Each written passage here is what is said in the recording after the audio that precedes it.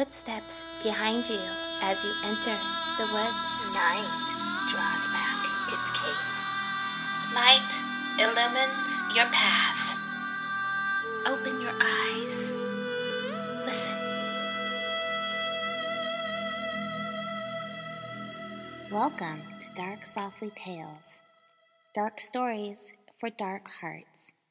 I'm Mav Sky. Good evening, and welcome to Your Nightmares, where we like to keep it dark and dreamy here at Dark Softly Tales. And this week, we'll be diving into a fable written in 1891 by Oscar Wilde called The Fisherman and His Soul. Many of you know Oscar Wilde for writing the play The Importance of Being Earnest, which is one of my favorite plays of all time, and I try to read it every year because the language is so witty and charming and fun. But his most famous work is The Picture of Dorian Gray, which, at least back in my day, a lot of people read that in high school. I don't know if they do that anymore, but the book explores a theme that we've explored here on Dark Softly Tales off and on, which is the theme of the soul. Discovering the self, discovering the shadows, separating the soul from outside sources, and deciding for ourselves who we are, what we want, what we need, what needs to be reined in, what we need to let go of, who to love, and why. And that same theme is explored in this story. I know the soul isn't talked about much these days, and often when we do talk about the soul, we think of religious themes of heaven and hell, morality, which is so sad. At least in America, that's the way that we've been brought up and trained to think of the soul. Because the soul, if you can separate it from all that, is such an intimate and very real piece of ourselves that if we could just focus on it, it would make us much happier and peaceful people. There is no finer endeavor to communicate with our soul and to go on the journey of the soul, and that is what we do through this story. There are many archetypes in this story, many of which we meet up front. You will recognize the mermaid, and if you remember in episodes, I believe it was in episodes 29, 30, 31, 32, where we go through the story of the Little Mermaid and then also just talk about what is the soul. You can go back to that and listen to those because I think there's a lot of really good information there, and it's a great story. We also have a priest, which of course represents societal morality and religion. And then we meet a witch, which we've also talked about the stereotype of the dangerous old woman. But in this case, this witch is much younger and she's mischievous. And just as she taunts our young man with almost a lyrical phrase, "What do you lack? What do you lack?" Even as she asks this phrase, you can clearly see that she herself is lacking. And that's why she behaves the way that she does. And then we meet the king's merchants, who represent physicality, like the things that you can touch and that you can feel and the things that you would buy for your house. And these are stages that are very much what we go through as we awaken and go through our soul discovery journey. Okay, so if you are in a place to do it, lean back in your chair and relax, close your eyes, and let's be swept away into a beautiful, faraway place that has very dark shadows indeed. Don't worry, I've got your hand. There's nothing to be afraid of. Is there?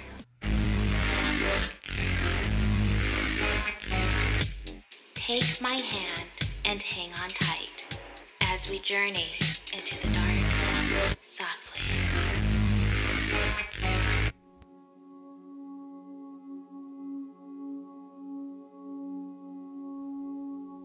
The Fisherman and His Soul by Oscar Wilde. Narrated by Mav Sky. Part 1. Every evening, the young fisherman went out upon the sea, and threw his nets into the water. When the wind blew from the land, he caught nothing, or but little at best, for it was a bitter and black-winged wind, and rough waves rose up to meet it. But when the wind blew to the shore, the fish came in from the deep and swam into the meshes of his nets, and he took them to the marketplace and sold them. Every evening he went out upon the sea, and one evening the net was so heavy that hardly he could draw it into the boat. And he laughed, and he said to himself, "Surely I have caught all the fish that swim, or snared some dull monster that will be a marvel to men, or something of horror that the great queen will desire." And putting forth all his strength, he tugged at the coarse ropes till, like lines of blue enamel round a vase of bronze, the long veins rose up on his arms. He tugged at the thin ropes, and nearer came the circle of flat corks, and the net rose at last to the top of the water. But no fish at all was in it, nor any monster or thing of horror, but only a little mermaid lying fast asleep. Her hair was as a wet fleece of gold, and each separate hair as a thread of line gold in a cup of glass. Her body was as white ivory, and her tail was of silver and pearl. Silver and pearl was her tail, and the green weeds of the sea coiled around it. And like seashells were her ears, and her lips were like sea coral. The cold waves dashed up over her cold breasts, and the salt glistened upon her eyelids. So beautiful was she that when the young fisherman saw her, he was filled with wonder, and he put out his hand and drew the net close to him. And leaning over the side, he clasped her in his arms. And when he touched her, she gave a cry like a startled seagull and woke, and looked at him in terror with her mauve amethyst eyes, and struggled that she might escape. But he held her tightly to him, and would not suffer her to depart. And when she saw that she could in no way escape from him, she began to weep and said, "I pray thee, let me go, for I am the only daughter of a king, and my father is aged and alone." But the young fisherman answered, "I will not let thee go, save thou makest me a promise, that whenever I call thee, thou wilt come and sing to me. For the fish delight to listen to the song of the sea folk, and so shall my nets be full." "Wilt thou in very truth let me go, if I promise thee this?" "In very truth I will let thee go," said the young fisherman. So she made him the promise he desired, and sware by it by the oath of the sea folk. And he loosened his arms from about her, and she sank down into the water, trembling with a strange fear. Every evening the young fisherman went out upon the sea, and called to the mermaid, and she rose up out of the water and sang to him. Round and round her swam the dolphins, and the wild gulls wheeled above her head. And she sang a marvelous song, for she sang of the sea folk who drive their flocks from cave to cave, and carry the little calves on their shoulders, of the tritons who have long green beards and hairy breasts, and blow through twisted conches when the king passes by, of the palace of the king, which is all of amber, with a roof of clear emerald, and a palace of bright pearl, and of the gardens of the sea, where the great filigrane bands of coral wave all day long, and the fish dart about like silver birds, and the anemones cling to the rocks, and the pink sporgian in the ribbed yellow sand. She sang of the big whales that come down from the North Seas and have sharp icicles hanging to their fins, of the sirens who tell of such wonderful things that the merchants have to stop their ears with wax, lest they should hear them and leap into the water and be drowned, of the sunken galleys with their tall masts, and the frozen sailors clinging to the rigging, and the mackerels swimming in and out of the open portholes, of the little barnacles who are great travelers, and cling to the keels of the ships, and go round and round the world, and of the cuttlefish who live in the sides of the cliffs, and stretch out their long black arms, and can make night come when they will it. She sang of the nautilus who has a boat of her own that is carved out of an opal and steered with a silken sail, of the happy mermen who play upon harps and can charm the great kraken to sleep, of the little children who catch hold of the slippery porpoises and ride them laughing upon their backs, of the mermaids who lie in the white foam and hold out their arms to the mariners, and of the sea lions with their curved tusks and the seahorses with their floating manes.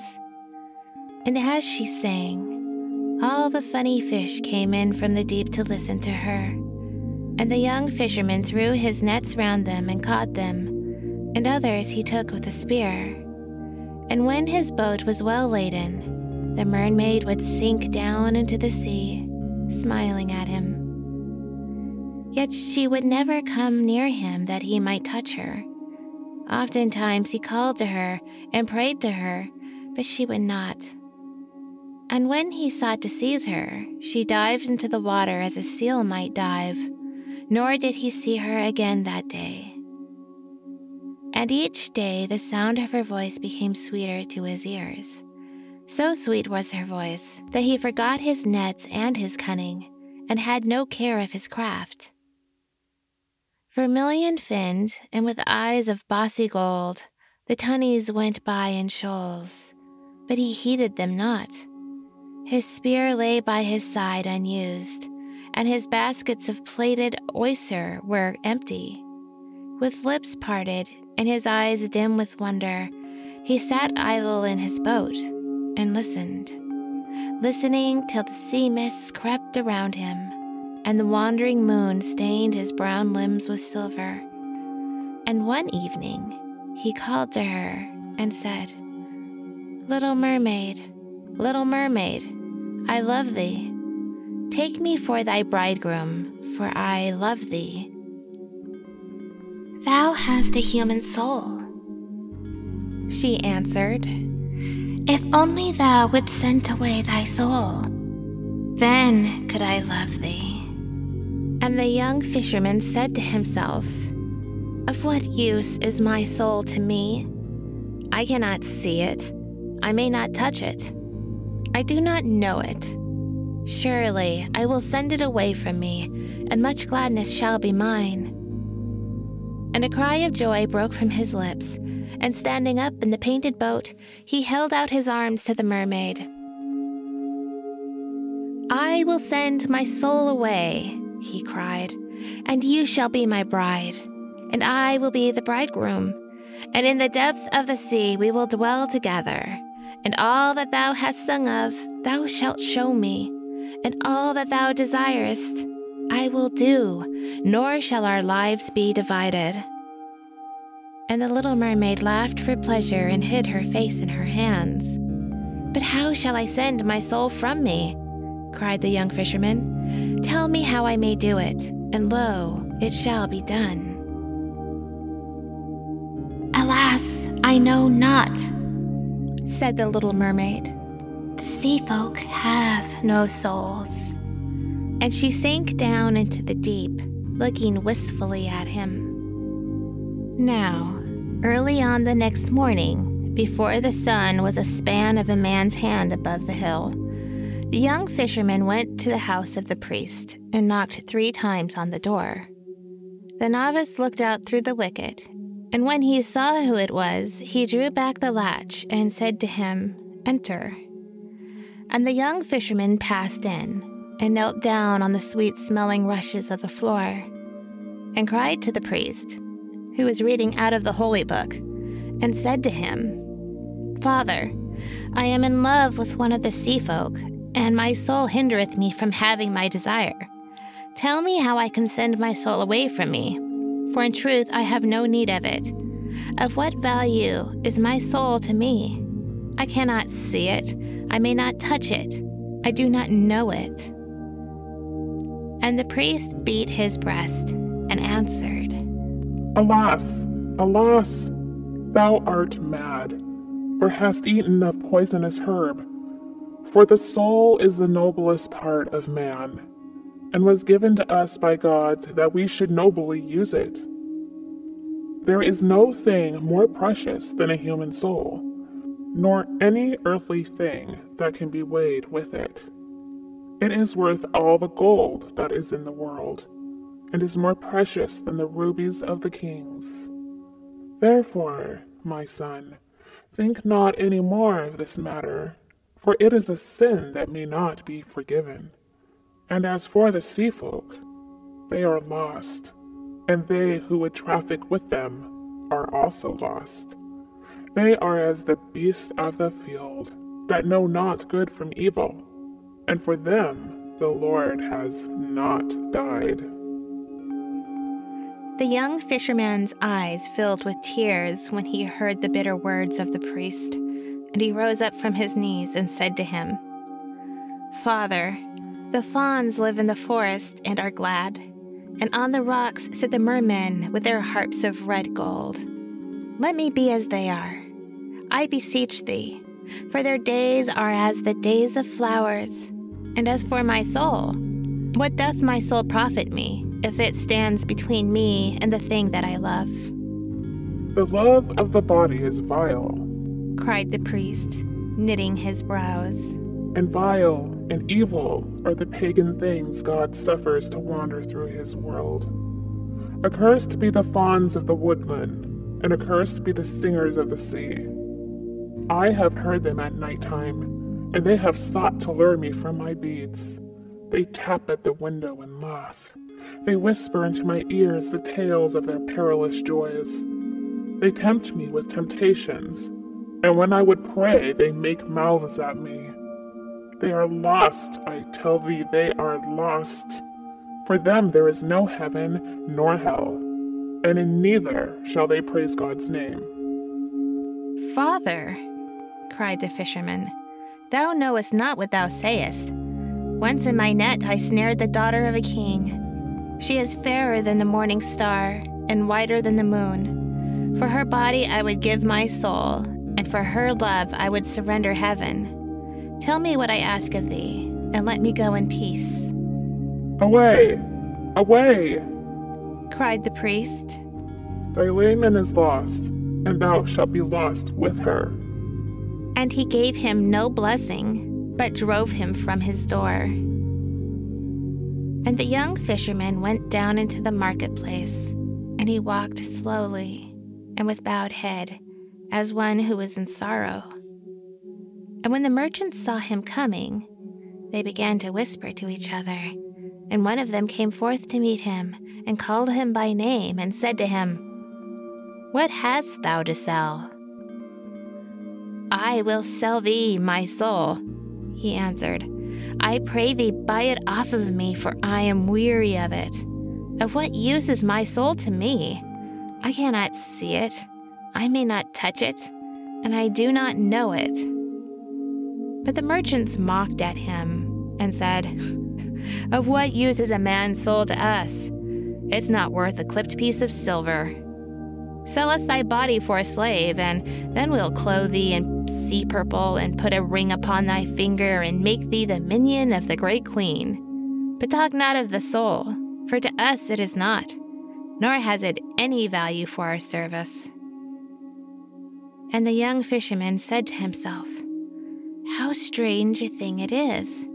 The priest tells me that the soul is worth all the gold in the world, and the merchants say that it's not worth a clipped piece of silver. And he passed out of the marketplace and went down to the shore of the sea, and began to ponder on what he should do. And at noon he remembered how one of his companions, who was a gatherer of samphire, had told him of a certain young witch who dwelt in a cave at the head of the bay and was very cunning in her witcheries. And he set to and ran. So eager was he to get rid of his soul, and a cloud of dust followed him as he sped around the sand of the shore. By the itching of her palm, the young witch knew his coming, and she laughed and let down her red hair. With her red hair falling around her, she stood at the opening of the cave, and in her hand she held a spray of wild hemlock that was blossoming. "What do you lack? What do you lack?" she cried as he came panting up the steep and bent down before her. "Fish for thy net when the wind is foul. I have a reed pipe, and when I blow on it, the mullet comes sailing into the bay. But it has a price, pretty boy, it has a price. What do you lack? What do you lack? A storm to wreck the ships and wash the chest of rich treasure ashore? I have more storms than the wind has, for I serve one who is stronger than the wind.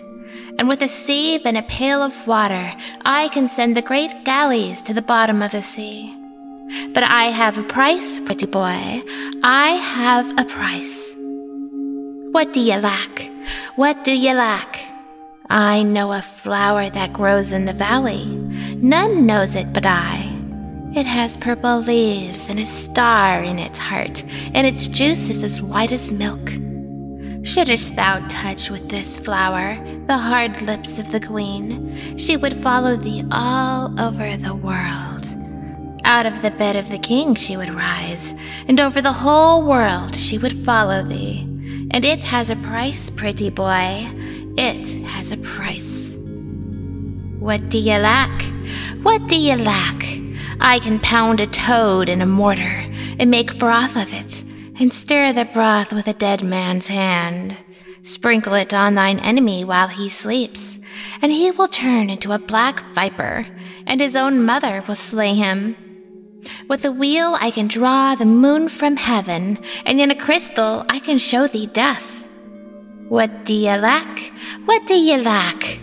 Tell me thy desire, and I will give it thee, and thou shalt pay me a price, pretty boy. Thou shalt pay me a price. My desire is but for a little thing, said the young fisherman. Yet hath the priest been wroth with me, and driven me forth. It is but for a little thing, and merchants have mocked at me, and denied me. Therefore am I come to thee, though men call thee evil, and whatever be thy price, I shall pay it. What wouldest thou? Asked the witch, coming near to him. I would send my soul away from me, answered the young fisherman. The witch grew pale and shuddered and hid her face in her blue mantle. Pretty boy, she muttered. That is a terrible thing to do. He tossed his brown curls and laughed. My soul is not to me, he answered. I cannot see it. I may not touch it. I do not know it. What wilt thou give me if I tell thee? Asked the witch, looking down at him with her beautiful eyes. 5 pieces of gold, he said, and my nets, and the wattled house where I live, and the painted boat in which I sail. Only tell me how to get rid of my soul, and I will give thee all that I possess. She laughed mockingly at him and struck him with a spray of hemlock. I can turn the autumn leaves into gold, she answered, and I can weave the pale moonbeams into silver if I will it. He whom I serve is richer than all the kings of this world, and has their dominions. What then shall I give thee, he cried, if thy price be neither gold nor silver? The witch stroked his hair with her thin white hand. Thou must dance with me, pretty boy. Not but that, cried the young fisherman in wonder. as he rose to his feet. Not but that. She answered, and she smiled at him again. Then at sunset, in some secret place we shall dance together, he said, and after we have danced, thou shalt tell me the thing which I desire to know. She shook her head. When the moon is full, she muttered. Then she peered all round and listened. A blue bird rose screaming from its nest and circled over the dunes, and 3 spotted birds rustled through the coarse gray grass and whistled to each other. There was no other sound save the sound of a wave fretting the smooth pebbles below. So she reached out her hand and drew him near to her and put her dry lips close to his ear. Tonight, thou must come to the top of the mountain, she whispered. It is a Sabbath, and he will be there. The young fisherman started and looked at her, and she showed her white teeth and laughed. Who is he of whom thou speakest? He said. It matters not, she answered. Go thou tonight, and stand under the branches of the hornbeam, and wait for my coming. If a black dog runs towards thee, strike it with a rod of willow, and it will go away. If an owl speaks to thee, make it no answer. When the moon is full, I shall be with thee, and we will dance together on the grass. But wilt thou swear to me to tell me how I may send my soul from me? He made question. She moved out into the sunlight, and through her red hair rippled the wind. By the hoofs of the goat, I swear it, she made answer. Thou art the best of the witches, cried the young fisherman. I will surely dance with thee tonight on the top of the mountain. I would indeed that thou hadst asked of me either gold or silver, but such as thy price is thou shalt have it, for it is but a little thing. And he doffed his cap to her, bent his head low, and ran back to the town, filled with a great joy. And the witch watched him as he went, and when he had passed from her sight, she entered her cave, and having taken a mirror from a box of carved cedar wood, she set it up on a frame, and burned vervain on lighted charcoal before it, and peered through the coils of the smoke. And after a time, she clenched her hands in anger. He should have been mine, she muttered. I am as fair as she is.